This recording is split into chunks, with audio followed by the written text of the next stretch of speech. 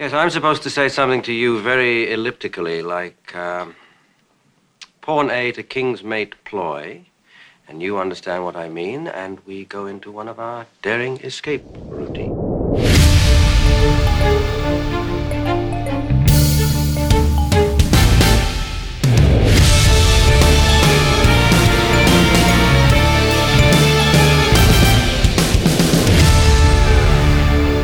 Hello and welcome to the first episode of Kill James Bond of 2023. I'm Alice Caldwell-Kelly. I am living this joke down for the rest of the year, joined as always by my friends Abigail Thorne and Devon. Hey. How you doing? We're deep into the Man from U.N.C.L.E. series now, and we're up to something that promises a lot with the title, The Karate Killers. Oh yeah, this title writes a big check. Can the movie cash it? We'll see. Yeah, immediately you have to imagine I am starting a big sort of clock with time until karate is like a sort of a focal point of the movie. And oh yeah, this is definitely the title where I was the most excited. Yeah. Although I am very much 5 times bidden, 6th time shy about the fucking titles on these goddamn shows. So. Well, the thing is, right, you know my grand unified theory from last time that all of the titles are just transposed by one movie. The next one is The Helicopter Spies. And this movie opens with a bunch of helicopters, and I'm like, well, there's the fucking helicopter, you know? And then a second later, I go, wait a second, this isn't the Helicopter Spies. And a second after that, I go, and that's an autogyro. Yeah, my opening note says, Microlight Baz and the boys drop bombs on Elia's pussy wagon. Yes. Mine Microlight Baz. Sorry. Microlight Baz is really fucking good. Because this guy, the opening shot is this guy it's in not like an a helicopter, big white guy in a leather not jacket, so simple goggles. as. Yeah. Yeah. Microlight Baz. This is you could genuinely do a sort of like Academy Awards like in memoriam precious moments reel of all the guys wearing different fucked up goggles in this movie. It's very so goggle good. Yeah, heavy this movie. is the film where Thrush really get their henchmen drip together. Mm-hmm. It's really good to see. Lots of black and red. Lots of color coordinated outfits. Yeah, these guys in their autogyros attack Solo and Kuryakin, who are driving a weirdly sexy car. And I'm not sure what car this is. It's a modified AMT Piranha. Is it? Yeah. I've written down here that this is... I call it the time. sexual ute, because it has the truck bed of a ute. But it has a sort of quite un-Australian air of sensuality about Yeah, it so as well. it started off as an AMT Piranha, and they modified it. They like made the headlights, you can like withdraw them into the body. It kind of looks like an E-Type Jaguar as designed by like 60s retrofuturism. So it's this very, very cool looking like sleek car, probably very impractical, very long. Mm. And we get a lot of like shots of Mr. Goggles Man firing, I guess, grenades or like little bombs at the sexual youth. This is so fucking James Bond. This is like Diamonds Off. No, whatever the one with the volcano base. I don't they're fucking blur into one, but it's the same It's like Microlight shit. 6 volcano bases. You only live twice. That's the one. That's the one. That's The the one Japan where he's one. Japanese. Yeah. Oh Yeah. my god, this film is. Oh my god, this film is just you made it twice. Jesus. Just excuse this rather odd mixture of styles. But so Solo and Kuryakin escape by driving into a tunnel, which, to be fair, absolutely fucks you if you're in an autogyro or a helicopter. Yeah, it's not very dramatic though. You're just done. I Yeah, thought they just were drive gonna- into a tunnel and then it like cuts, the scene's done. Yeah, It's like, well, yeah. I guess they just stayed there till those guys ran out of fuel. It's Go away, idiot. pretty easy actually. Yeah. It's actually it's a pretty well filmed sequence, like unusually so. I thought they have the like weird autogyro rotor sound as like a sort of like constant thing. That's like it's quite effective. Did you get a lot of repeated footage of Microlight Baz firing his missiles though? Oh yeah, because they had the budget for like 1 minute of microlight time and nothing more. And then we get the credit sequence, which is not our typical... They've changed the title sequence. Now it's like a little music video. We get some like 60s sunshine. Oh God, pop for a in club. brief, beautiful second, I thought they had written like a song for this one, like it was a Bond film, but they just haven't. It's a different... It's also quite funny No, as they well paid because for one song. the opening credits music is a well, the opening credits are about 2.5 minutes long, and they've got about 30 seconds of footage. So That's right. They like loop it and flip it. You can almost feel the editor like sweating in the booth, trying to fucking work this footage as much as he can. Girl like dancing in the same way 3 times, but we see in the background of this reversed, club, really good. Spot on. yeah, there's like a handover of something. Lots of like sinister-looking men, and one of them gets handed a canister, which he opens into his hand and pours a bunch of glitter in there. So we're seeing a top secret glitter deal. Yeah. Going down. And the guy, the shady guy who gets given this vial of gold glitter, is an actor I love to see. It's Herbert Lom, who, listeners, if you've seen the original Pink Panther films, which we may have to watch at some point because they're very racist. because they're very racist. Herbert Lom is one of the You recurring... lose one round of which KJB host is racist, and all of a sudden you just really lean into it, you know? No, because they're like the similar sort of like 60s vibe, yeah. But Herbert Lom is one of the recurring villains in that. He's like such a fucking good actor. I think in this, he's genuinely the best villain Uncle's had yet. Yeah, genuinely. Oh, yeah. He's so good. He's so like serious. It's fantastic. There are so many scenes where like something ridiculous is happening at him, and he's just like completely stone-faced throughout the entire thing. Yeah, he's like born to be a comedy straight man. This is also his role in the Pink Panther films. Absolute seriousness. But so he buys the glitter, and then we go immediately to... We don't have a briefing scene for this. Instead, we just dump Solo and Kuryakin straight into... someone's idea of a lab, which is a bunch of different into the flasks set of with Bill coloured Nye the liquids. Science Guy. Classic lab scene. Erlenmeyer's with various colours in. It's of like dry ice is smoking all over the shop. It's perfect. It's ideal. There's a gizmo. Where you do the science. I love it. And they're going to meet the inventor of this gizmo, Dr. Simon True. Don't get attached. And no, Simon True. this gizmo, perfect job he's doing. yeah, this gizmo is to like desalinate seawater, and apparently it's very good at it. However, he's feeling quite weird, and as we know in a movie, one of the things that gives me health anxiety, if you ever feel a bit weird, you're gonna die. You're gonna die instantly. So before he collapses and dies, he tells Uncle, somebody's broken into my lab. Because as I was trying to figure out how to desalinate seawater, I've accidentally figured out something else, which you'll see in a moment. Oh, I'm feeling a bit sick.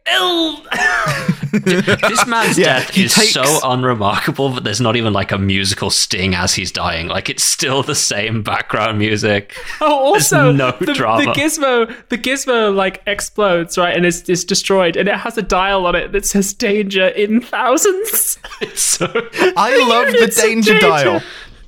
I love the danger dial so much. The danger dial will make a reappearance at the end of this movie because they reuse it. Dangini per square inch. Like I don't know the fucking units of it. It's actually a French unit of measurement, the danger.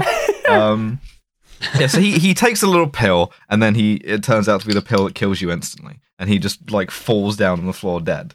And like this doesn't get that much reaction from Solo or Kuryakin, but as they're hunched over him, he uses his like dying breath to say, you'd have to like the thrush would have to follow the 4 winds to get my formula, and then also the 4 winds are my daughters. Yeah. By the way, just to be clear here, in case you didn't get it, I have 4 daughters. And you'd need to.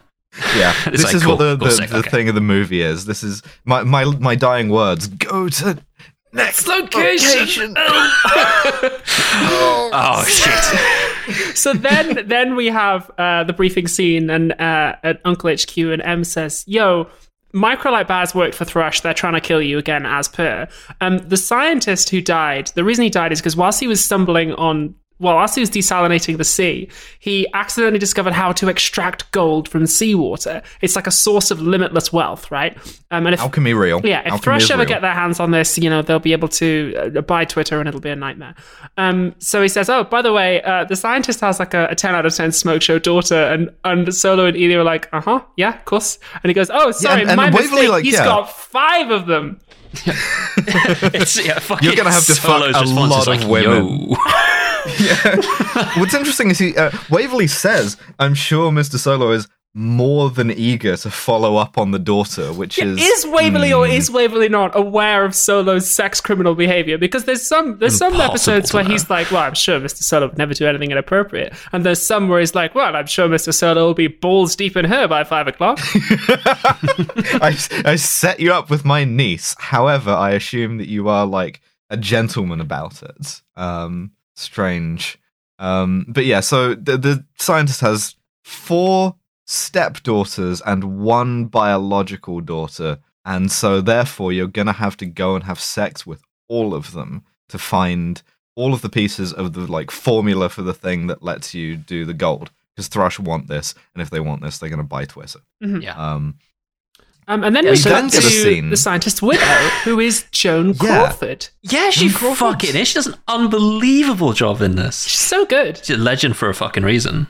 Joan Crawford as the world's slowest on the uptake woman. So hey, she gets there. It takes a bit, but she gets there. Herbert Lom enters the scene. We immediately gather they have been having an affair, right? She's been cheating on her scientist husband with him, and he has now dropped the sort of like charming chivalrous act and is like, where did he keep the formula? And is getting increasingly threatening, while she is like decreasingly understanding that he's a bad guy. Yeah, she also puts it together that he poisoned her husband, and I'm like, I feel like that was an error. I feel like if you hadn't done that, you could have tortured him for information. She has a great line, which is how she met her husband. He was there he was in Stockholm collecting his 2nd Nobel Prize, and I was there picking up my 4th divorce, which I find very charming. Really but so we then see that Herbert Lom, I'm not going to remember his name, not even sure if he has one. It's fucking Randolph. Yeah. I remember his name because it's another classic. Randolph. He's got some boys. Yeah, he's got 2 moves, is what he has. He has a light attack and a heavy attack. And the light attack is slap woman, which he does. He does this slaps so her. much. There's hardly any woman in the film that doesn't at some point get a backhand from Herbert Lom. It's just like an instinct when you work for Thrush. There's like an 8-month training program to just automatically slap the first woman. Later on in the film, he reprimands one of his boys for slapping a woman, and then not 5 minutes later does it himself. Yes, it's a people negative management style. It's like a tick. It's like an anxious tick with him. He doesn't even know he's doing it, the poor bugger. He slaps her, and then in a sort of like a sentence I never thought I would say, Joan Crawford makes an uncannily Minecraft noise. He slaps her and she goes, ooh. She gets chain point of damage. It's first of all, that's a real drop from the movie. Sure. But he fucking like snaps his fingers and some blokes walk in. Allow me to tell you what they're wearing.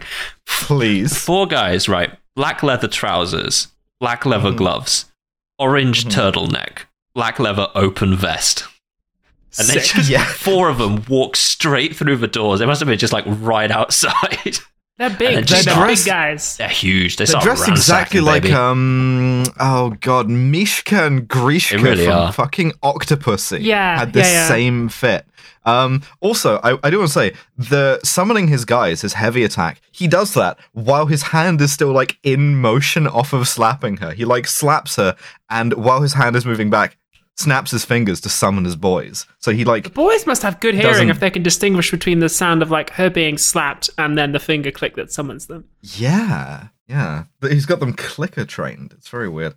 But so they show up and they menace her in such a way as to imply that she is killed. Like, we zoom in close on her face while the boys walk closer to her. She tries to stab Herbert Lom with a letter opener, and he's like, don't be so dramatic. It's so good. It's like, I love that Herbert Lom is like refusing to be in a comedy. That's his character. It's like the uncle boys are like kind of cheeky, it's kind of tongue-in-cheek, and Herbert Lom's like, no, I will kill people. Like, I will do this. Like, he's like a serious Bond villain in this very silly film. But so they leave, and our uncle boys roll up to the location where they find that Thrush have been there, trashed it, and they find the scientist's daughter, his like biological daughter. Sandy. Sandy, yes. Sandy, played by Kim Darby, who sort of had a line in the 60s and 70s of like playing much younger than she was. Like she was in True Grit most famously, where she's like 21 playing 14. And so the movie like is very clear that she is like a child. And she's in hiding, and Solo goes to comfort her, and Kuryakin immediately ruins it by being like, "Oh, you remember your mum? Well, she's dead." Yeah. Well, he has this cool line where she's like, "Oh, I always hated my stepmother. Like, you know, after she must be responsible for this. Like, if I ever find her, I'll kill her." And Kuryakin just goes, "I think someone's beaten you to it," and just like uncovers the corpse of Joan Crawford, which has been in the room with Sandy this whole time, and she just hasn't noticed. She didn't look around. She didn't check behind the curtain. Like. Then we cut to the plane, and they're bringing Sandy along because she's their only key. Because she got a message from her scientist father saying that only she would know the truth of whatever this is. So they're on a plane, and they're going to go to Rome to track down daughter number 1. And behind them, like 2 rows behind, Randolph is there, fucking dripped the fuck. Sick fit. So good, so conspicuous. There are a lot of great fits in this movie. My man is wearing a leather trilby, like Bakelite sunglasses, a contrast collar shirt where the shirt collar is check and the shirt body is black. A skinny like silver tie. And like perfect. A brown tweedy jacket. It's so good. Absolutely This is gorgeous. not a noticeable man at all. The most like I am an evil spy outfit anyone's ever worn. Absolutely tearing it up on like menswear Instagram accounts. Yeah. This is like a highly noticeable dude. This is a dude who gets stopped on the street to have you like take his photo. It's a real like men used to dress like this what happened ass fit. Yeah. Sort of like spending, $2,000 on a pair of custom made shoes or something. So they go to to Rome, where they immediately drop Sandy off with the designated woman handler, who is like some uncle agent who is just there to like wrangle the women. It's just like, just go shopping or something. Fuck off. Unnamed. Of course. So we just drop her off, and then they go to a location, and we see a fellow. We see a man enter the scene. Fucking sick fit count number 2. He enters this fucking scene. My first note says entering the function, because he just like steps through the door, and he's got this like red and white checked fucking cravat on. I don't recall the rest of it. I think you put a screenshot. I recall the rest of it. I took intimate notes on this. My man is okay. So Telly Savalas enters the fucking scene. It's this Italian manor house. This is one of 2 Bond villains to appear in this film. Yeah, he enters the scene wearing a red velour dressing gown or smoking jacket. It's not like cut high enough for me to tell. A sort of like check napkin or cravat stuffed into his shirt. He is holding in one hand a glass of wine and a cigarette. In the other, like, opposite side pocket, he has a baguette sticking out. This is a man who has been interrupted in a moment of unimaginable Euro vibes. He walks in the room, I believe he says, "I am the Count, Valeriano de Francini. Tell me, what do you want?"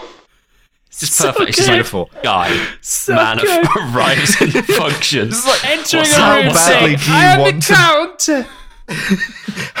How bad did you want to begin every social interaction this way? It's just like, what the fuck do you want? What are you doing in my house? All right, I'm the Count. What do you want? And they go, we're from Uncle. We're here to see the Contessa. And he goes, "Oh, beautiful." They don't say we're from Uncle. They do the classic Napoleon move of going, "We're from the UN CLE." Yeah, we're from the UN CLE. And he says, "Oh, Oncle," which is a great little drop for future use. He goes, "Oh, I see. You're her uncle. You've come to pay the money." Ransom. And they're like, and they go, "What?" And he goes, "Hey, no money, no contessa, eh? Arrivederci." Perfect. And immediately leaves the function. Just straight out the fucking door, a guy walks in with a shotgun. Scene cuts. He's like, I've got 2/3 of a baguette to eat, a cigarette that is mostly ash to smoke. Most of that ash is already in this wine glass. It's like genuinely such a perfect fucking like scene. If that was the only thing he was in, he'd get the fucking Kaufman. Just walks in, arrivederci, I'm the fucking Count. Do you have my money? No? Buongiorno. Just like, all right, go back with I love the Count so much. So as they're leaving, they get a message dropped to them out of a window from the Contessa that's like, I am being held hostage. So they shimmy up a drain pipe to see the Contessa entirely naked, and to this woman, hello. Hello. Yes, hello. How you doing? She's Diane American, McBain. she is blonde. Those are the two things. Another absolute And- legend of the genre. 10 out of 10 smoke show baddie. Mm-hmm. Solo tosses her his jacket to like cover her nakedness, and the second she puts on this suit jacket, hello again to this woman, but more insistently, hello. Buongiorno. Yeah. And she explains that her sort of tyrannical, bestial husband, Telly Savalas, has been holding her captive for money, like ransom, and doesn't let her have any clothes, which... So she can't run away. Horny. Yeah. And he's been tearing the house apart, so if you want this formula thing, you're gonna have to, like, wait with me in this room until he goes to sleep, which he does with the chickens to save electricity. Smart. Yeah, because I'm the gonna- thing is, I'm gonna he's bet. cheap. Easy. He's like selling off all the furniture. He's like trying to hold her ransom. Like he's doing everything he can to like. He's not cutting into the, like, Stretch money. baguette, cigarette, and red wine No, budget no. at all, Oh yeah. which is perfect. You buy the essentials and then you work out your budget. All right, listen. You get the red wine, you get the cigarettes, you get the baguette, you get the velour smoking jacket. Yeah. and then you're like, all right, Doing one of the, electricity. like, What- increasingly grim sort of like how to survive the cost of living crisis articles, but it's just that sort of thing where it's like, okay, well, first of all, what you're going to want to do is the red velour smoking jacket. yeah, I'm This dressed is like non-negotiable. this. The heating is not on. I am freezing cold, but my god, do I look good? This guy's going on Good Morning, like trying to give budgeting advice, being like, "No money, no contest, arrivederci." Every morning I get up, I light a cigarette. That's the sole use of energy I make in my day. I have to like break a thick crust of ice over the top of my glass of red wine. And I maintain my body heat by inhaling warm cigarette vapor. It's the only heat that I bring into my body. The red wine is cold. It's an eternal balance.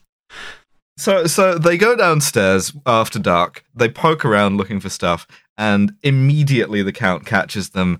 And I would describe this scene as Italian loudness quotient going up. Like it's a one-way street. This series like really does not like Italian people. No, it does not. My favorite thing was something you pointed out, Avi, which is that Ilya tries to intervene when they start arguing, and then as soon as he does, they both just walk past him, and he just gives up entirely. It's so He I doesn't clipped do the fucking I clipped anything. it. It's just like he's Yeah. like, guys, listen, and then he just goes straight past me. He's like, all right. It was Devon who called that. It is a great moment. Oh, right. He just like puts both hands Excuse like me. palm upwards, like, all right. At this It's point, just- Herbert Lom comes back into the film. He's like, "Yo, I'm the villain of the film. I'm one step ahead." Because dudes. they think that the Contessa must have gotten a letter from her scientist father with like some of the formula on it, right? So he's like, "Give me the letter." They're all like, "I don't know what the fuck letter you're talking about." There's a big fight, and then the fire department arrive. Yeah, so Yep, it ends like the because end of Blazing Sandy has Saddles brought for them. some fucking reason. Like, Yeah. just this, Yeah. everyone just runs onto the soundstage, and you're like, oh, okay, here we go. These are also the clown firefighters. Like they're just doing bits where like the guy runs into the ladder and stuff and knocks all of the rungs out with his chin. Incidentally, as my little favorite statistical thing to keep track of, the time to Uncle Chop is 22 minutes 21 seconds because the Count gets Uncle Chopped by Ilya during the course of this. There's a lot of Uncle Chops So- in this film. It's very chop Oh heavy. yeah, high number. More chops than a butcher. That's right. But so that's right. the gun that the butler has goes off, opens a secret passage which Sandy dives into, gets stuck in there. Everybody calms down. They rescue her out of the secret passage to find that it's filled with treasures, and this is why the Count has been like selling everything off and like not moving them out of the house is because he's trying to like track down this hidden treasure. Mhm. He and his wife like rekindle their love, as you would, because she is extremely what's the word, avaricious, I suppose. right. Yeah. Yeah. And they get the letter, which has some like a little bit of a formula scribbled on it. Some letters and numbers and symbols. It's like attached to like an 8x10 glossy of it's like clearly the actor's headshot, Yeah. Yeah, and they've just straight up. got 4 of these with a different bit of the formula, and it's such a weird thing. It's like I love to send my 4 stepdaughters like signed 8x10 glossy headshots of me. Yeah. Just like, okay. It's like, I'm dead now. Have you considered casting me? It's like Another classic, like movie. signed in a silver pen style thing. Have It's you like, considered casting me in A Hole in the Ground? For your consideration, my funeral. Playing the role of corpse. It was a leading character in the Wheeling a funeral. corpse into the fucking audition. Yeah. All right, can you give us lying completely dead on the ground? Oh, beautiful. it's just like lying fully dead. All the casting directors like, shit. So Oh, good. no, Oh can my you do it again God. so we can make sure it wasn't a fluke? So they wheel him back in and he's like, my God, he's consistent too. Oh, He's it's a so good. But natural. actually, wait, what if we got a cis actor to do it instead, though? That would be easy. We'll Absolutely. let him be in Well. it, but we'll just kind of like we'll just sort of stand there. We won't get to do anything, but we'll get to say he's there. So we're done in Passes a Rome, little right? too well. We need a. Yeah, well, you No just one will don't believe that look. they're You trans. just don't look like a corpse. You just don't look corpse enough. If anything, We you don't have a voice like a corpse. Imagine getting passed up to act as a corpse by like an alive guy. It's like, oh, for fuck's sake. do you think Daniel Radcliffe just took that role off of a fully dead guy for fucking? Like spirit is going, how the hell did I not get that one? So we're done in Rome, which means we have to go to the second city in Europe. We have to go to. Oh God, Jesus Christ! Fuck you. Yeah, we go to fucking London, don't we? London. It's so weird that this movie thinks that London is cool because it's the Well, this is the 60s, thing. right? I have a this think is it the thing. was. I think that this is the only time so far that an uncle film has felt like it's been in the 60s. Like a lot of them have felt like the 50s. Yeah. This one is this is 1967, and it's the first one that feels sort of like 60s-ish. And so There's even a moment because later where London is Herbert Lom cool- comes back and then confronts him and says to Napoleon Solo, like, "It's cooler than Rome, isn't it, Mr. Solo?" And it's like, no, no, it isn't. the only time in history that has been true Yeah. was 1967, and Sandy is like very into this. She's mad that she can't get can't go out with him on Yeah, the she mission says, "This is because London. This is where the action is." It's like, no, it's not. It's not. this is London. I think it It's was where the action is. 67, though, I suppose. She wants to go to Carnaby Street, and She's like, "I need to buy a Fair flat enough, yeah. now, and it will be worth so much money in 50 years." Meanwhile, in the background on a TV screen, we see the Lord Mayor's procession, which is interrupted in the best possible way by a woman in a bikini has hijacked the Lord Mayor's coach and, Hello. like, hello to this woman. Hello again. How you doing? She extracts herself from this coach and causes a public outcry, and she has to be, like, shielded by this police officer who I immediately recognize as Terry Thomas with a hyphen. Guy I love to see. Very important representation for British people with giant fucked up gaps in our teeth. It's fantastic for me, and- absolutely. This has such a stacked cast of like 60s guys. He Like does this a is really like good job in this role, to be fair. I've not seen a cast this stacked since Spy Kids, right? Like I don't understand. It's just all these guys, and I end up writing down everyone's names. Like holy shit, it's fucking. It's Telly Savalas. So this is Imogen. She's daughter number 2. She gets arrested, and then at her The hearing thing about trial, Imogen is that she is like the most sex positive woman who has ever lived. Yeah. That is true. And the whole trial, she is flirting with the judge. She's flirting with the cops. Oh. Terry Thomas does this like long monologue where he's like, "It's cop Long speak." Yeah, carry it's It's very like, fun. yeah, scene. I Yeah, approached I- the female gentleman who was wearing a bikini with a fringe, and I proceeded in the direction of her tits. It's all this shit. Like, Yeah. Except like weirdly aristocratic because Yeah. that was Terry Thomas's vibe, and so is he has this like fun thing where she calls him handsome, and he's like pointedly embarrassed on the stand, which Yeah. is fun. But we gather that she's like a dancer and a model, and she was doing this for publicity, and is still doing it for publicity. And the judge is just like, you're going to jail. Fuck you. Judge is like, horny is illegal, and she hits him with, Oh dear, well, does that mean that I have to be in jail? to which the answer is yes, but for the fact that Uncle show up, and Napoleon Solo like springs her, he like pays her bail. There's a funny moment where the judge says, yes, you will go to jail unless somebody here can unless you have a friend who can pay your bail, and all the men in the court immediately like, it's so a policeman actually, and like, I'll pay it. Yeah, and then yeah, Napoleon Solo's like, right here.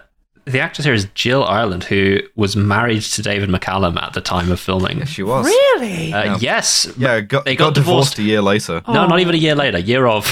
They got divorced Oh. same year. That's a shame. Married Charles Bronson instead. Well, maybe it's not a shame. Maybe she wasn't nice to him. But like, damn, good work, David McCallum. They had 3 kids together. So. Insanely funny to be like, hey, could you put my hot wife in the show that I'm on and make sure that it's clear how in the hot she part is? about, Thanks. Yeah, exactly. Hang on, you're David telling me McCallum, wife guy. You're telling me that this woman has had 3 children? That's right. At the time Yeah. of 2, Damn. Yeah? 2 and an adopted one at the time of, yeah. Wow. No, she looks fantastic. Like, Yeah. it's actually really hard. Genuinely. Yeah, for real. But hope I look that good just when gonna I've had think 3 about children. How the fuck that happens. But yeah, she takes Solo and Kuryakin to her work, where she also lives, because she's like a sort of disaster, like a horny disaster. That's right. And she works at the club that we saw in the opening sequence, Yes. with the same band playing the same song, because they only had the budget for one song. This is where we get the all of the shots that they remixed into the title sequence from. Yeah. Yeah. Yeah, However, so there is at one this detail I want to disco, pick out here. There's a bunch of weird shit. There's a duck pond. There's a duck There's a pond, duck- that's true. I wrote down why they got these regular ass ducks in the club, but then There's something else as well. there's yeah. there's Welcome in a the- cat, like, like yo, a what up? I regular got a big ordinary duck. cat, Shut up. Yeah, a a cat in a regular cage. ordinary black and white cat Just a straight in up a bird cage, like a tiny bird cage suspended above the crowd, and every motherfucker is like deliberately jostling it, and the whole time they're doing that, I'm like, cat harmed, cat Animals harmed. were harmed in the Leave that making of this cat picture. alone. Yeah. Cat, at the very least, disconcerted, like visibly alarmed cat. It's a shame And because no one- afterwards Robert Vaughn beat it to death with a shoe. After he got done with all the ducks. Yeah. So they go into the dressing room and they're like, There's do you an have order a of letter? operations after every Yeah. scene based on So how like, many. do you have a letter from your father? And she's like, oh, I might have it somewhere. And then Randolph steps out and is like, yo, what up? I'm the villain. I already beat you here because I'm the only competent villain Thrush ever had. We're not doing this Snaps fucking fingers. robot shit anymore. It's just me with a gun and the boys. That's Yeah, right. and And the boys show up. Randolph's The dudes. boys the boys have changed their look. Like he's completed all of their loyalty quests. And so what they have is a slightly palette swapped version of their outfits where everything is the same except they've changed from a red shirt to a yellow shirt to Yeah. show that they're serious. That's right. By the way, And I didn't realize it at this point, but these are the karate killers. These are the titular karate yeah, killers. apparently, yeah. Apparently. And I'm like, I They're- don't. they're- None of them do karate they- at any point. no. Pretty not sure. Didn't get a noticeably. good look at them. Pretty sure they're white. Yeah. You do I karate. mean, As a white guy. they let white illegal. people do karate. For real? The fuck? You're allowed to do it. Next, you'll be telling me white people are Muslim now. It's ridiculous. But so I've never met they one. they get Never out allow that. into I've the. heard I of think it, though. that's Into a the joke club. or a fetish. That's just a bit. That's right. That's right. They get out into the club. The fight spills out. The band stops playing, and this is my favorite thing that Herbert Lom does in this whole movie is he pulls a gun and he goes, "No, you keep playing the '60s Sunshine Pop, you Beach Boys motherfuckers. This doesn't concern you. You continue as normal." Genuinely, he's like, keep playing, and I'm like, okay. It's so And the fight scene's happening. Elia gets almost drowned in a duck pond, but then the police burst in, and it's, of course, the same policeman from earlier. There is one thing that I want to highlight too, which is that Solo gets a weirdly intense environmental kill Yeah. where he jams a dude's face onto the strings of a guitar, and we get a shot of the dude like his face covered in blood, like reeling, and it's like, Damn. Music wasn't that What? bad. It's like, and these guys, I can't stress enough, the band is every mother's son. It's a bit like the Beach Boys, but worse. And meanwhile, Solo is doing fucking Gigi Allen shit to this guy's face with guitar strings. They have one song, like- by the way, which they've been playing on a loop for. It is Yeah. quite clearly piped The whole in scene, post. Like, Hello, Soho. This is Come On Down to My Boat. Open up this fucking pit. This is the point, right? Okay, so they eventually get the picture because one of the other dancers just like hands it to Sally and is like Sandy and is like, hey, enjoy this. This is the device that you need to end the scene now. And Yeah. She goes, it's got a different bit of the formula on it. That's right.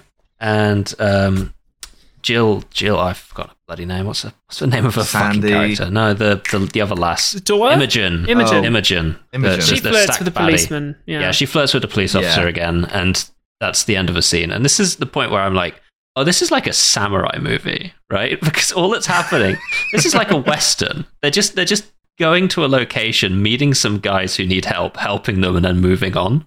Yeah, Like, it's- genuinely. It's just like 4 little vignettes. Side quests. Yeah, kind of globe-trotting adventure. And so I quite like the it. next one is in the ski lodge from OSS 117. yeah, what country is where- this? Austria, Austria. I want to say, Daughter number 3, Yvonne.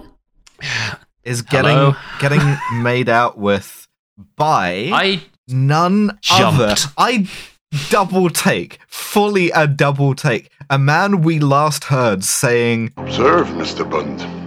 The instruments of Armageddon. but now he's horny and cool. I choose it's to believe Wet this is his villain. Blofeld. This is villain origin story for Wet Blofeld, but this is fucking Stromberg. yeah, it's Yeah. Kurt Jurgens. Kurt Jurgens, yeah. Like what? Second such a Bond villain has stacked struck the cast. film. Yeah. So they're making out, and then Yeah. he stops her and he goes, He's By the way- much older than her, by the way. Oh yeah. Yeah. Oh yeah. by the way, I'm married. Yeah. And she slaps him. Mommy don't know Daddy's getting hot at the body shop doing something unholy. Yeah. And this is the thing, right? Polyamory, this is before polyamory was invented, so you had to do ableism instead of that. So he says, my wife, I'm married. You know, my wife, a helpless invalid. So, yeah, he's not getting the good invalid pussy, and therefore Jesus. Jesus Christ. it's normal, it's regular. He considers himself to be doing nothing wrong. She, however, does, and she leaves. Yeah. Yes. Yeah. And she like She's storms like, out. what kind of girl do you think I am? I'm out of here. Mhm. She skis away, which is the best way to break up with someone. Yeah. He says to If her you can do it, listeners, if you can do it. So does England. Yeah. in his like last ditch effort to try to save this failed affair, he goes, listen, you broke ass bitch. You can't afford your clothes. You're living in this hotel room, Yeah. but you're not paying for. Why don't you just let me fucking pay for it, huh? How about that? And she Yeah, goes, yeah. Yeah. fuck you and the horse you rode in on. Or the skis Yeah, no sugar indeed that daddies. you rode in Yeah, on. fucks. I'm out of here. Yeah. It's great. He offers to like she buy goes it. back Like, he to the wants to be a hotel. sugar daddy, basically. He offers, like, Yeah. I'll give you an account at all the stores in town. You have whatever you want because I'm really rich.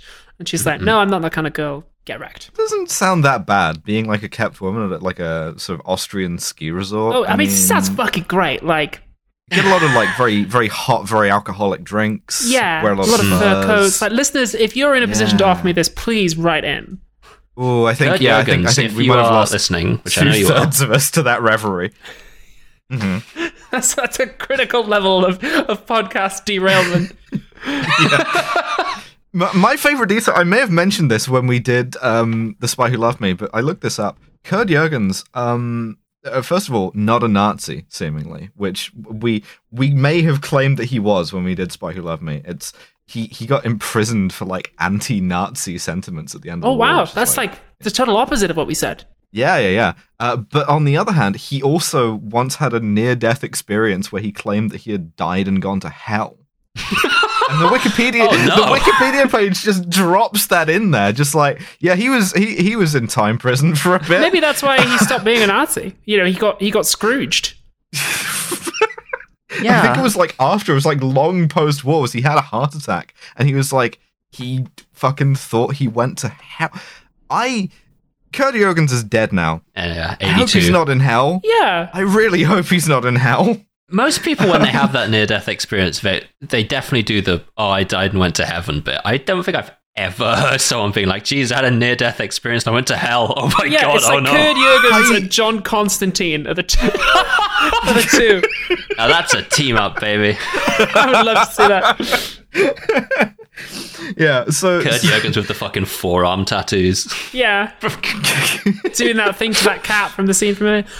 So this sister, Yvonne, she goes back to the hotel where she is immediately intercepted by Herbert Lom wearing a gay little scarf. Yeah. I love the gay little scarf. I've paid your hotel bill. Would you like to do me a favour? There's a funny bit where he says, I want a very special photograph. And she says, you should talk to my sister in London. She goes in for that sort of thing. He says, no. Yeah, no. Like yeah, That's like it's really Irving nice. Claw shit. No, hold on, no. Yeah. So he's he like, your convinces father her sent you a successfully photograph that- recently. And she's like, oh, yes. Yeah, he did. And she said, oh, it's in my hotel room. And he goes, no, it's not. I've already searched it. Yeah, She's like, oh, it's in my bag, which I fucking left in Stromberg Chalet when I broke up with him. And he's like, let's go there right now. yeah. Meanwhile, Stromberg, Kurt Jürgens is like, I've got one last thing to do. I'm going to put on my silly little Alps hat and my ski down to the ski thing. down and make like one last shot. He takes the fucking bag with him, goes up to the desk and is like, look, let me pay for room like 405 or some shit. And she's like, and the dude at the desk is like, I'm afraid the bill's already been settled. And then he's like, no. Yeah, Like he immediately understands walks to the this. Immediately bar. goes to the bar, starts like knocking back cognac. He understands this, that she's been like two-timing him with the other old rich dudes. And he's like, oh, god Yeah. damn it, the bitches, man. Like, Solo and Kuryakin come in. Solo tries the same bit on the same guy where he's like, oh, can I pay for this woman's hotel room? And the guy has to tell him, oh, yeah, 2 dudes have already told me No, that it's in the so last guy 10 behind the minutes. desk is so fucking good. loving it. He's like, damn, that pussy must be amazing. You will Like find this- one of them inhaling cognac. Solo walks out of the desk and is like, I've got some questions about the girl in room 402. And he's like, would you like to pay her bill as well? Yeah. It's just so good. You're 2 guys late, buddy. Fucking so funny. So Solo goes to the bar where Stromberg is like drinking, and I write down at this point, why the hell they got a regular ass bowl of popcorn at the Alpine Ski Lodge bar? Because they really do. It's like a big movie bowl of popcorn, and like Solo just takes a handful of popcorn. He's like, so, ever hear about women? Women are funny. That's his line. It's just like, do you know about women? Yeah. Um, And Stromberg's just like, oh, she was two-timing me. And like, and then Solo's like, where is she now? And he's like, I don't fucking know. Stromberg is doing so good. He's like properly like, he's got his cognac. He's in his like sad boy mode. And he's like, women, they find out you're married and then they're just gone. Yeah. Unbelievable. One day she's wrapped around my little finger and then she finds out that I'm married to an invalid and she's and like, he is acting gone all this this- with the intensity of like a man who has seen and believed he is going to hell.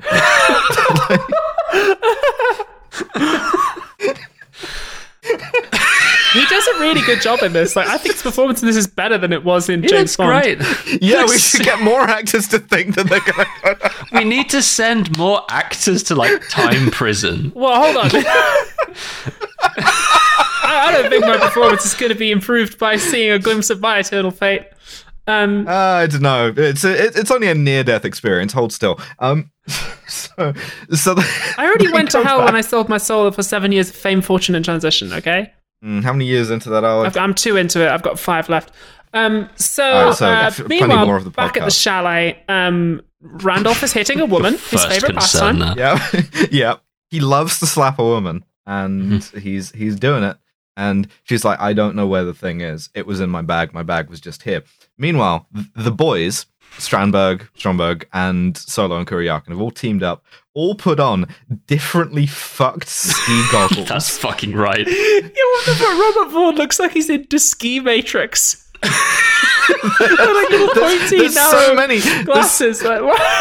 There's so many So things that good. like make this like a like funny visually, and it's gonna be. We're really gonna struggle to choose episode out for this one. I Yeah. really think. And Thrush So- attack on skis. Yeah, Thrush show up with the most fucked balaclavas I've ever seen. The Karate Killer's And sort of- bracket skis. skiing towards you at a weapon with skiing pace. This is a fucked fit they've got on this one. This one is unbelievable. It's a full like black bodysuit basically with red piping. It's like a skull-looking ass ski mask. Except if you imagine a ski mask that looks like a skull, you're going to imagine like white or anything like that. No, all black, but with just like a big flap over the mouth that looks like the jaw of a skull. Fantastic. It's cool. Yeah, sick. At this point, they do Stromberg ski karate. breaks off from the ski karate while Solo and Kuryakin are fighting. He's like, I gotta go rescue this girl. Busts in. Herbert Lom is like, all right, why are you here? Do you have the thing? I will slap this woman several more times. Where is her bag? And he's like, oh shit, I left it in the hotel bar. And Herbert Lom's like, for fuck's sake. Herbert Lom's like, and just immediately leaves. Yeah. He's like, God damn it. These fucking people. At which point, we see Sandy picking up the case in the bar. Also, Stromberg then goes to comfort Yvonne, and he's like, he reveals that he's been doing the classic double reverse fake marriage bluff. He's like, I don't have a real wife. I was just testing you. Because he's like, I needed to make sure you weren't interested in me for my money because I'm the richest guy in town. And like that's why I offered to make you, a kept woman and like buy you all these furs and stuff because I needed to tempt you to know that you were really interested in me. Small question, a test that both Abby and I would fail. Yes. Why then is he drinking I would too, buddy. sadly about this when no one can see him? He's lying. Because I think in this moment. He's like, I'm going to kill my wife later. He's inhabited like, I'm the gonna- No, I think it's persona. because He's like, he realizes that, because when he hears that her bill's been paid, he thinks, oh, she was actually playing me. She's just like sleeping around. I guess she really was. Because he said, I came down here ready to confess and propose to her, but I found her bill's already been paid by some other jackass. And so I was like, women are funny. Well, women are funny. Sandy just takes the fucking thing, gets on a ski lift with it. And then the Uncle Jet. Yeah. So they go to Yeah. Austrian airport, which is very clearly in California, and they have a little Learjet or something with the Uncle logo on it, which is very funny in itself, but more funny when you remember that Uncle's logo is a globe with Napoleon Solo standing next to it. Yeah, that's kind He's of weird. on the logo, and he's only number 11. This dude's not even the best agent we have. He's on the fucking logo. It's like if How do you it's feel like about that if you're MI6's logo Kuryakin? was just Sean Connery's face. They should do that. They should make that their logo. Yeah, it was very unusual. It would explain how everyone knows perfectly, has a perfect 3D model of James Bond's head if that was MI6's logo. Napoleon Solo is like the face of Uncle, right? Everyone knows who he is. He's on the Uncle's campaign. meant to be secret, I think, which they put it on the... Well, anyway, they get on the jet. Solo, Kuryakin, I like this and moment. Sandy. I really like this moment because all throughout the film, Herbert Lom has been like one step behind them. But now they get on the jet and they're like, okay, we're going to fly to see like the next daughter. And Herbert Lom comes out of the pilot's fucking booth, office, cabin, Booth? cockpit. Cabin. Gonna go with cabin. He comes out of the captain's I don't know, but we're going to be calling it the pilot's booth bridge? from now on. The captain's pit. chambers. He comes out of the captain's apartment with a gun. And it's like, hey, I'm going to take you Guess what, hostage bitch? now. What up? You're flying Air Lom. Nice. Yeah. Sick. It literally vamps a bit. He's like, oh, do you want some coffee or tea? It's really funny. It's cute. Actually, chicken or fish, Mr. Soto. we then cut to all three of them tied together in sort of desultory fashion. While he explains that basically, you got to tell us where the thing is. Otherwise, Sandy is gonna experience there is a weird page break in the shooting script here. The pleasures of free fall. 3, 4. Otherwise, Sandy will experience the pleasures of free fall. Free 4. Kill Bond. Kill Bond. Now.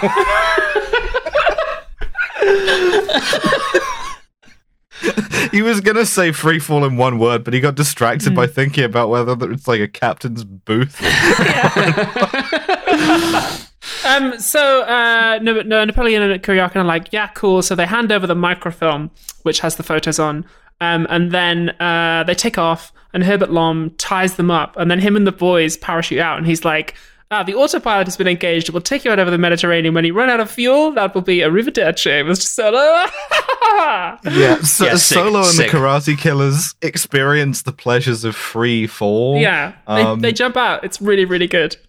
Yeah, and then Solo has to like untie himself and open Channel D to Waverly, who like tells them they manage to untie themselves, and then they get into the captain's mausoleum, and they manage to land the plane. They glide it in to an unknown captain. Yeah, they guide it into the Balearic Islands or something.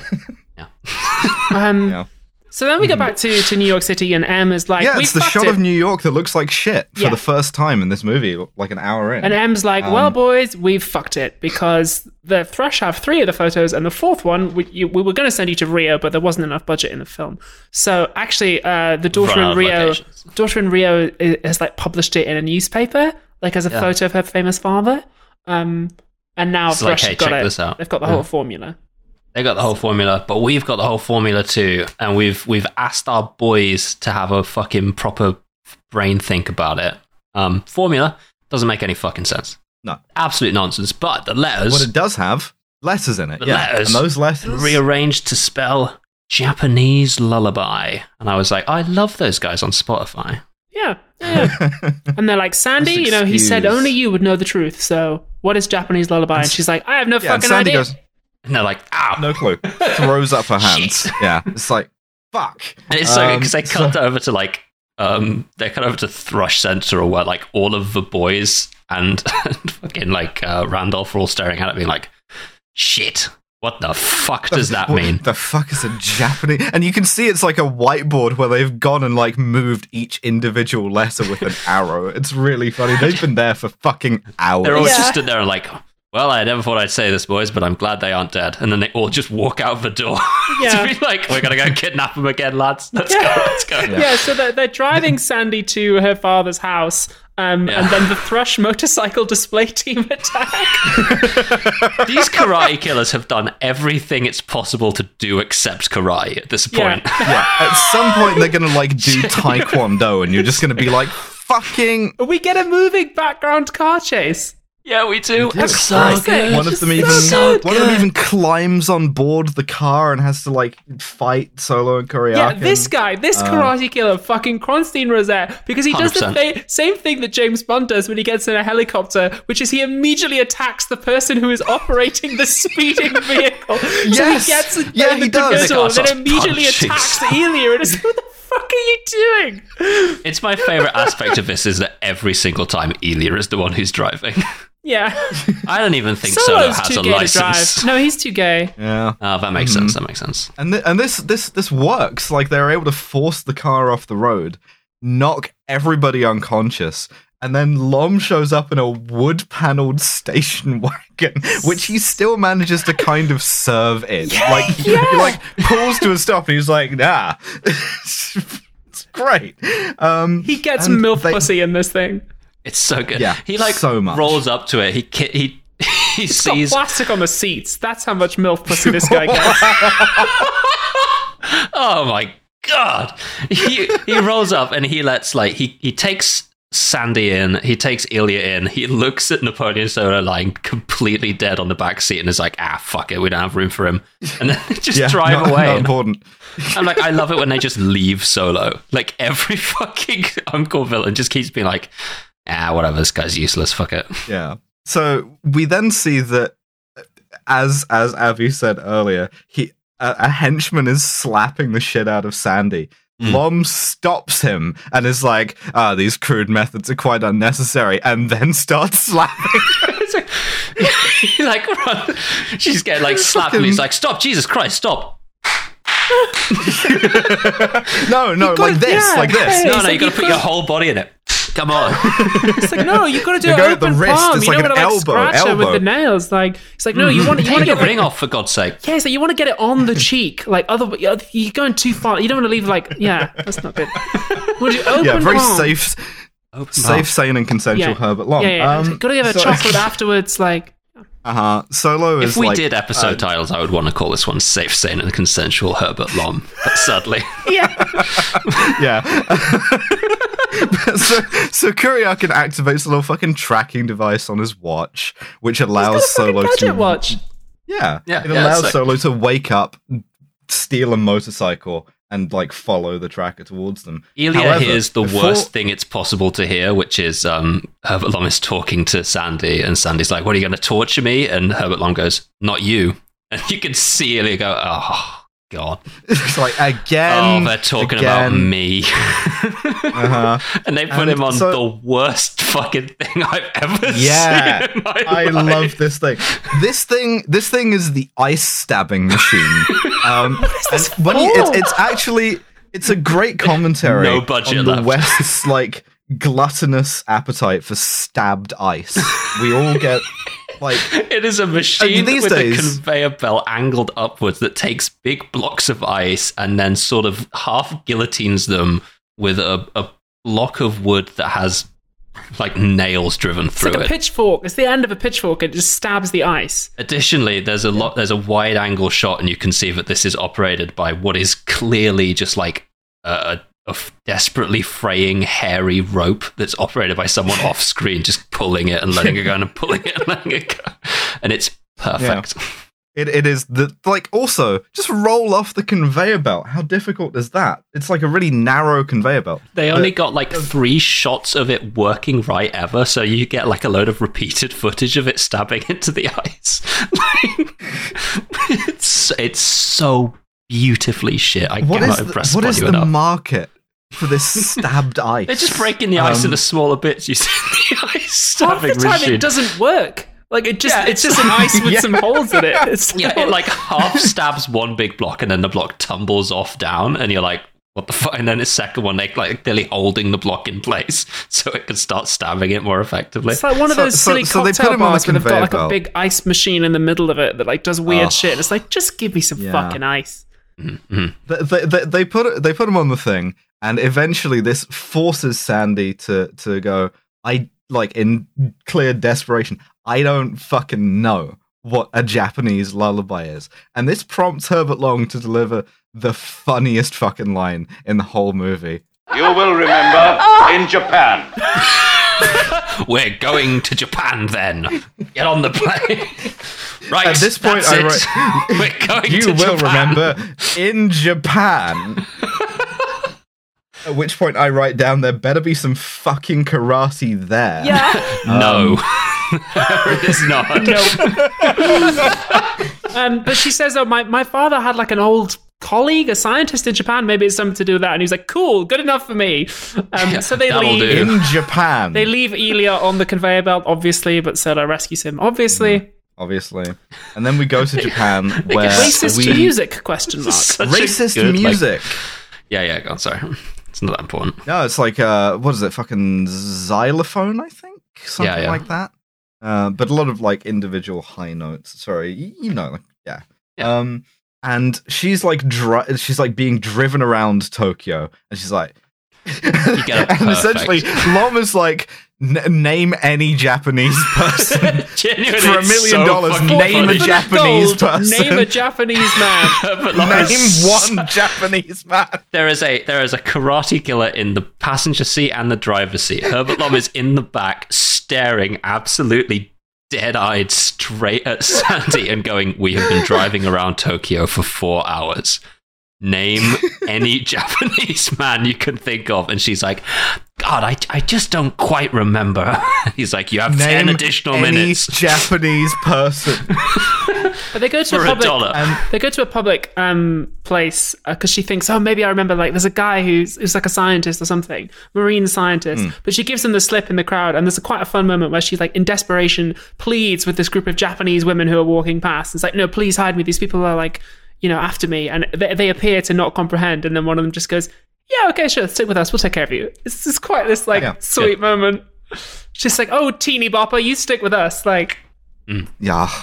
The loyalty of like girls in club bathrooms at like 3 a.m. They immediately like adopt her as their own, which is fun. I've read books about this happening. Mm-hmm. And they take her home, and I was like, hey, I like this. It's not racist. And then my next note is never mind in all caps, because they take her to their home, which is a geisha house, because they're geisha. These women who do not look this woman, but additionally is Chinese. This is Irene Tsu, a Chinese American actress. It just again to the producers, name any Japanese person right now. Do it. Best I could do is Chinese American. Whatever. Yeah. Okay. Great. Fine. Whatever. And they engage her in what I can only define as forced geishification. They force femme a cis woman, which. I got a Tumblr ask about someone doing that with their partner, and I'm like, that's the funniest shit I've ever heard. I saw that, and I was like, interesting. But anyway, to hide her, they say, well, she's like, I've got to hide, and she's like, okay, step 1. You train hard and fast to become a geisha. Oh, it all comes fucking full circle, doesn't it? Jeez. I love this shit. So I love it. As she's getting geishified, she's like trying to contact Uncle, and she's also telling them, hey, some foreigners are like chasing me, and I'm in like serious danger. And so this woman she's talking to is like, yeah, okay, fine, don't worry about it. We'll sort it. At this point, they're unable to get anyone from Uncle. Because, you know, the phone directory can't find an organization that has its logo of its dude on its jet. Yeah, because she's like, just call Uncle. And she's like, do you know how many like fucking uncles there are in like the USA? But anyway, Solo and Elia arrive because Uncle do in fact track her down. And and we learn a bit about Elia. I love this scene. Yeah, this is a really good like throwaway line from Elia. So they come in, like, Solo's baffled by all of the strange and exotic things of the East, and he goes, oh, this is our first time in a geisha house, and Elia just goes, speak for yourself, which I like. It's really cool. Yeah, really good. And it raises the prospect of weeb Elia, because he then also incorrectly explains to Solo what a haiku is. Yeah, really good. This is a good episode for learning things about Elia, actually, because earlier on, when they walk into the Count's house and like everything's been stripped bare, everything's been sold, it's this very grand house, but everything's been taken out of it. Solo kind of looks around and raises his eyebrow, and Elia goes, reminds me of home. Yeah, it's interesting. It's really nice. There's like 2 open holes in the floor. Yeah. It's really good. The other interesting thing is that the geisha is speaking in like broken English at this point, and this is surprisingly good because we know she speaks better English than this, and the movie is like fairly explicit that this is like a client-facing deployment of like racism, right? Yeah, like, I wrote down like genuinely find this to be not quite as racist as it could have been because they're clearly like playing it up to take advantage. I wonder how much of that was the script. Guys. And how much of that was the actress going, okay, I can kind of do something clever with this here. Yeah, exactly. It's always hard to know. Either way, it is clever. But they sit them down and they're like trying to like obviously waylay them. They're like, oh yeah, Sandy's in the back. Just have some tea. Don't worry about it too much. And waylay them into a tea ceremony at the start of which they like bonk them over the back of the head with steel fans, knocking them perfectly unconscious. I just want to clarify really quick because I've just mentally pictured the kind of response I'll get to that. I don't mean that it's not racist to portray Japanese people as playing up in order to take advantage of these 2 white guys. That's definitely racist. What I mean is the framing of this scene is such that we're supposed to think that Napoleon and Ilya are stupid for like you said earlier on, the movie has shown conceptions about them. The movie has already shown us that these characters are capable of like not doing this.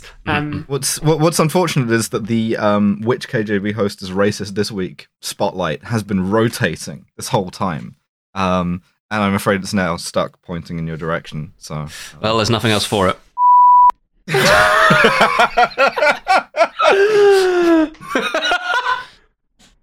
I really never thought that. Wow. Okay. Wow. You'll have to take that out in post. Thanks. Yeah. I mean, I think there's a lot of historical reasons for why what you said was not accurate. But Devin, I do want to invite you onto my stream to talk to you and challenge your views. Yeah, we're going to have a really productive conversation, I think, about this. Trans rights. Yeah. Trans rights. Redemption arc for Sandy Devin? I'm sorry, Clara. It's too the good a trans joke to community ignore. has I don't the trans community has forgiven Devon. Someone edit that, please.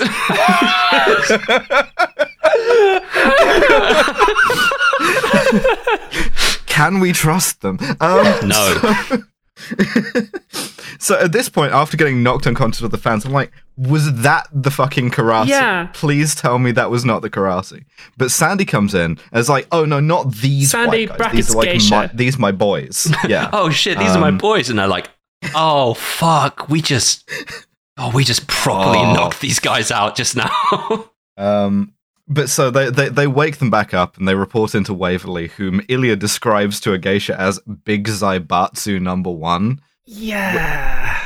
He's a What? weeb. He's a weeb. He's very enamored with Japanese culture and understands precious little about it. Yeah. It's great.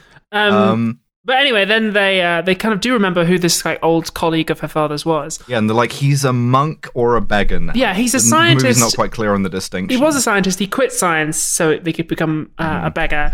And he was sent the formula by the scientist dude, Dr. True, because he couldn't be tempted by gold. Because he's like vow of poverty. And he hid the formula and he gives it to Uncle and is immediately killed by Herbert Lom. Yeah, Herbert Lom shows up with... I genuinely was not sure if these were the same guys just finally, at long last, in karate mode, or if he had got all new karate guys. But he has the karate killers, and they are finally prepared to do something approximating karate. And there's a really good moment actually damn it, just cheering. before where Herbert Lom turns up and he has a gun, and the beggar scientist guy goes to him and is like, you can't bring a weapon in here. Like, this is a sacred temple. This is a house of peace. And Herbert Lom just like emotionlessly guns him down in cold blood. And it's like, fuck, this guy is the best villain Uncle's had. Like, fuck Mr. Alexander doing like incomprehensible fucking crimes like based around gas. Like, this is just like Herbert Lom is fucking shit up more than any villain has fucked shit up using only a gun and 4 dudes. That's Herbert right. Lom knows where his keys are at all times. At There's no no point way. in this movie, I will be using this as shorthand henceforth for every villain who has their shit together. Herbert Lom knows where his keys He's are. not He doing is not wandering surgery around on the scene anyone's going face. He's not like, "Where's my like fucking key? Where did I trying to put claim that them?" people are going to get amnesia. He's just got a gun and 4 big dudes. And sometimes that's all Really? you need to That's- get ahead in life. That's all you need. By the way, this guy's played by Philip Ahn, who is a Korean-American actor. Name any Japanese person. For infinite gold, name a One. Japanese person. To be Name fair, one he was Japanese extremely person. prolific, so it's not unreasonable he was cast on the merits of him as an actor. Sure, But fine. Name a Japanese person. So my notes say the Karate Killers, I presume. There is Yeah, a the fight. Karate Killers, their karate is so strong that neither Solo nor Kuryakin are able to resist them. They're like kicking motherfuckers with their legs, which is something that they're totally unprepared for. And they get owned. Randolph As he opposed beats to- them, he takes the formula, and he kidnaps all of them. yeah, Yeah, and he's like, because I respect you as enemies, I'm going to show you how you get owned before I kill you. So I'm we've going been take to you so many locations. This movie, we've to been the final location we've been of this movie. Italy, London, Austria, America, Japan, and now where the fuck are we? The South Pole. That's The right, polar baby. ice cap. Yeah. The Thrush perfect Central and the place. Thrush mountains Central. of madness. They're like the anti-Santa. They're south and evil. Tell you what, Thrush Central Complex is going to get fucked by climate change, apart from anything else. And Wait, the he South shows Pole? off That'll the be alright, it'll be Pole will be great. fine. Yeah, will it? yeah. There's land at the South Pole. There Yeah. is just ice at the north. It'll be really valuable land Okay. in 200 years. It'll be the only inhabitable land. That's right. Oh, great. And Greenland. Buy an apartment there now. Yep. Yeah. Just get in on the ground floor, buy an apartment It's- on a research It's quite a station in the commute South Pole. into central London from from the South I mean, Pole, it's Mr. like Sid. Zone 4, isn't it? Yeah, yeah. It's bad, but it's manageable. It's like Zone 5 or some shit, like the really weird Yeah. In the zones. London Lots of- census data, they're like, oh, there's a weird number of trans women living in Antarctica. Really, really weird. So he shows them this polar base, which is like clearly a real polar base, and then we move to the soundstage where they're just driving a perfectly regular ass van across the ice base. Yeah, sick. It's I'm good. like, I like this van. I like it a lot. Everyone's wearing a giant fur coat, which looks fucking And they've done sick. it. They've cracked the formula. They're like, yo, we're going to make infinite gold. It's going to be cool. Elia's like, won't that cause inflation? And Herbert Lom's like, I've spoken to Kwasi Kwarteng and I'm pretty sure it won't. It's like, got an answer for this? No. Yeah. Take them to prison. Shut the fuck up. Put him in versus, prison. no, it won't. but won't Yeah. creating an infinite supply of gold drive down the price of gold as a commodity versus no? Most Debate of the financially century, literate baby. monetarists. So they put them in jail. Yeah, to be fair, it's what they're doing with diamonds at the moment. So It's a nice jail cell, very austere, and they're being like watched on camera. And Sandy is mad because she's like a child, right? She's mad at Solo and Kuryakin, who are just putting their feet up, and we, the viewer, are meant to intuit from this and sort of the irony with the drop I started the episode with that like they're gonna do some shit. They've done it enough times that they want to be comfortable first. And my favorite detail of this is they fire up the big CCTV thing. Lom looks at them, and Solo just goes. Lom asks, "Do you have any complaints?" And Solo goes, "We haven't been shown a menu yet." And he like makes a lunch order in the fucking base. It's great. yeah, it's really Elia orders kippers, which, like, man after my own heart. I love kippers. he knows what he Kippers and wants. tomato juice. Yeah, that's fucking weird. That's weird. Kippers and Oh, champagne. yeah, skippers and tomato Joyce. Elia. Joyce. Tomato Joyce. Kippers and Oh. champagne is like the best breakfast for a special occasion. I have it on my birthday every year. Beautiful. You strange woman. Why? So- Why? The kippers are like salty and smoky, and the champagne cuts across it. It's fantastic. I believe you. Sandy gets a salad, and the whole time they are like obviously working towards an escape while telling her, "Nah, it's fine. Just give up." Yeah, to yeah, be yeah. honest. And with their And backs I to the like- camera, they dissolve Napoleon's shoelaces in vinegar from the salad Yeah. dressing. Because again, everything an Uncle Agent wears is like got tech cord sewn into it. There's Yeah, like a the deck cord direct necktie. like reference to that even. Called shoelace. Fuck. It's like Sandy generally is like, don't you have like something hidden in the stitching of your tie? And he goes, not on this mission. Which is like fair enough to not wear the deck cord necklace every time you go out. If I was capturing Uncle Agent, I would just confiscate their clothes. Yeah, Yeah. get him nude. So, Simple as. There's two benefits to that. A, see him nude. David McCallum. B, can't escape. But then they I escape. really like. using I really the- like the irony here. Yeah, it's it's good. really funny. Yeah. And this is the thing. The last 10, 15 minutes of this movie, I genuinely really enjoyed. Finally It's really, nailed the endings. Because this is Yeah, traditionally the they're point doing of the Uncle bits. film where I'm just like, oh, okay, yeah, whatever. They do bits like they're luring guards around corners with lines like "I just escaped. Can you show me the best way to get out of here?" They're like, there's a fantastic bit where one of the guards loses a fight, gets beaten up. He's like doubled over hunching, and David McCallum goes back and gives him a second uncle I chop love that to moment. knock him unconscious. So good. it runs off camera, runs back on, big chop. It's so fun. It's like, karate, kill this motherfucker. Ow. We get in a gunfight every time. Sandy like stands off to the side screaming, but I don't mind it as much because she is like basically playing a kid. So this is the thing. My problem with like 60s movies and 60s misogyny is that like it makes women into like act like children. It's less weird here because everybody is like talking about what a kid she is. Yeah. Meanwhile, they're firing up the big gold machine, and the danger needle is rising. The danger needle makes a return. To 10,000 danger, the magic number. Yeah. Once it hits 10,001 danger, the base blows Kaboom. up. So Elia and the boys, they like sabotage the thing, and there's a big fight and a gunfight. And then they infiltrate the gold plant, and they set it to like explode mode. Yeah. And then Herbert Lom runs in, and he's like puts his hand in the machine. It's like, it's working like gold. Look at all this gold, and it explodes, and he gets like covered in glitter and dies. which sick. fantastic way to go. Goldfingers. Yeah, he Delve gets too gold deeply fingers. and Yeah. too greedily. Yeah. It's a shame. Happens to us all. Yeah, he does. At this point, we get one of our beloved little epilogues where it's a classic everybody gets married ending. Yeah, a classic so- Shakespearean ending to a comedy. Yeah. Everyone gets married. Solo, Kuryakyn, Sandy, one of the geishas, Waverly because he loves going to weddings. They all go to does. London, where Imogen is marrying Terry Thomas, Yvonne is marrying Stromberg, and the Count and Countess are like Renewing their happy and- vows. Yeah.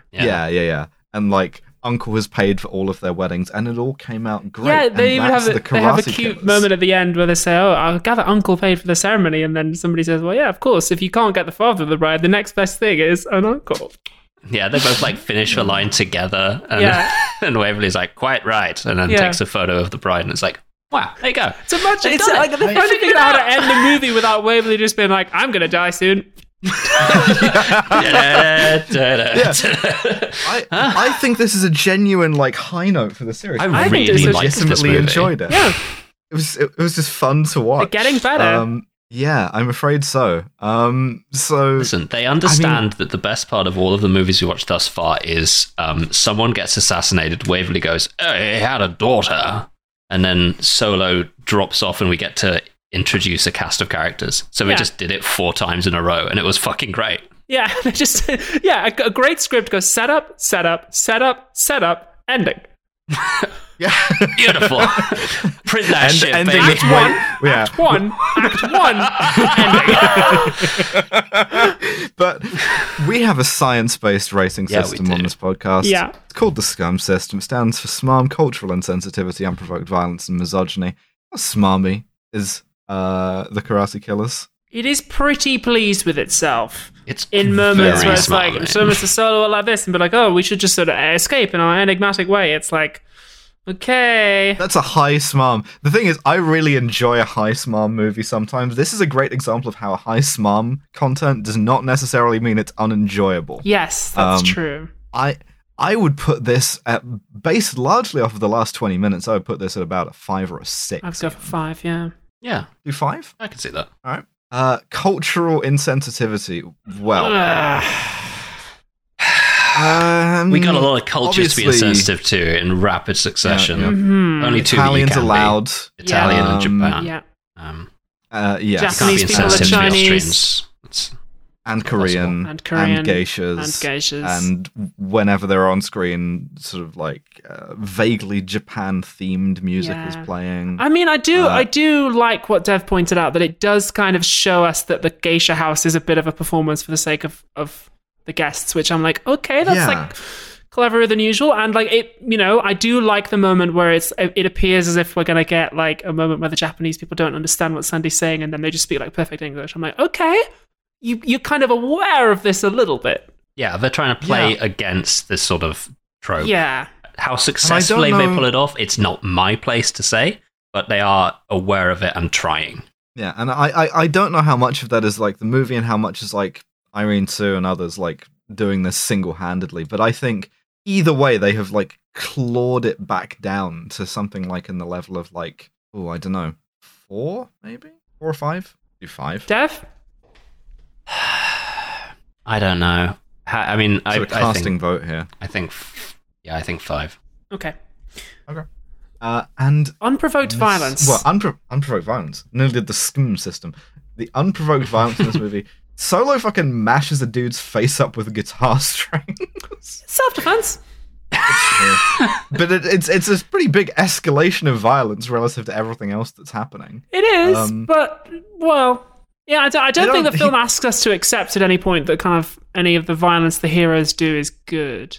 Yeah, slapping women is bad. That's like the mark of a bad guy. Yeah.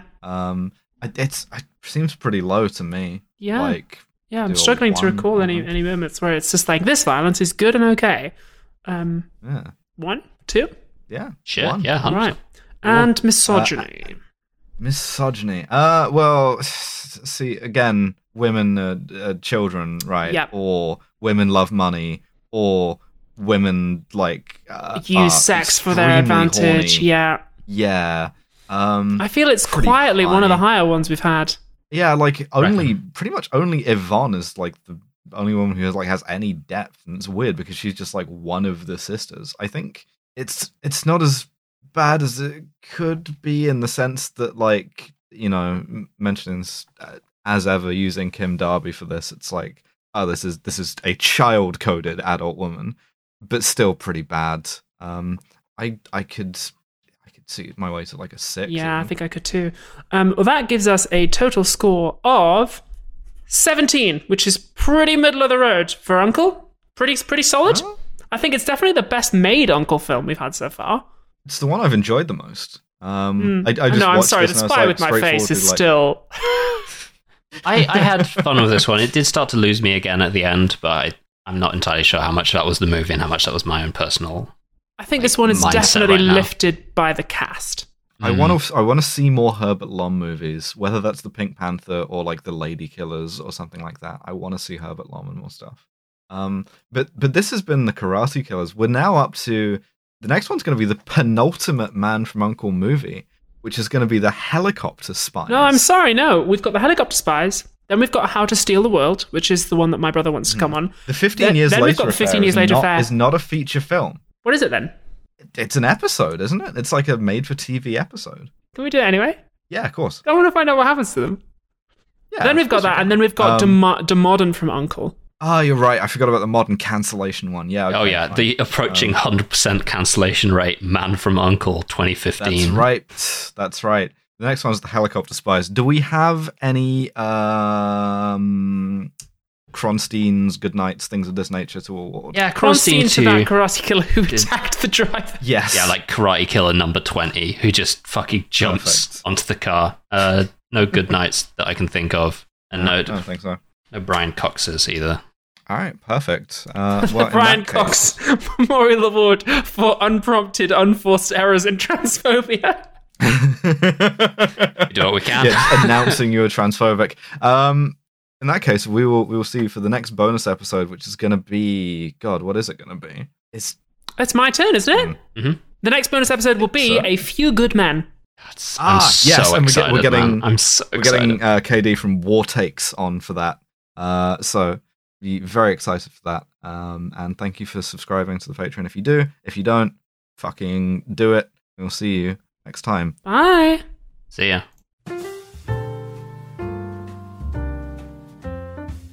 Thank you for listening to yet another episode of Kill James Bond.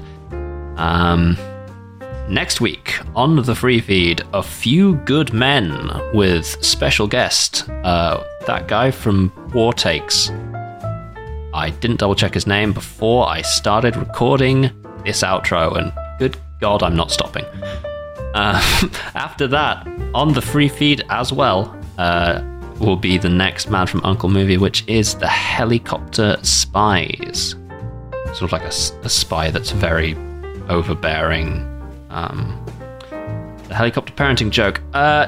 You don't have to give us any money, and good God, after that, why would you? But some still choose to, and I would be remiss if I didn't read out the names of our £15 and above patrons, and those are Candy Fox, Amanda Comet, Freya Aloysius, Gustavo Lira, Jack Holmes, Mike Berg, Thomas Oberhart, Nick Boris, Kentucky Fried Commie, Yarrick, Nato Mori, Cohen Enright, Harriet Cock, Labour Delenda Est, Ozymandias, Library Hitman, Beef Crime, Jack Drummond, Jonathan Gerdes, Callan Burney, Max Gamenhart, Jay Martindale, Kit Devine, Hell, Lysamesh, Jonathan Siegel, Harrison Fuller, Big Titty Goth Girl, Mothman, Tarp O, George Rohack, Trip, Clara Roasting Marshmallows, Alex, Violet Cybra, Liz and Ash in Florida, A Trans Robot, Men's Room Louie, Connor's Cool Big Sister, Ronan, The Spy Who Ruined My Marriage, Annie Ruby, Isopod Gal, Elizabeth Cox, My Jokes Keep Being on the Wrong Episode,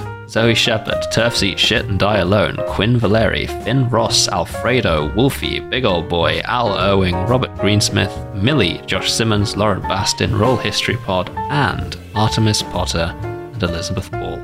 Thank you. Your support helps make this show possible.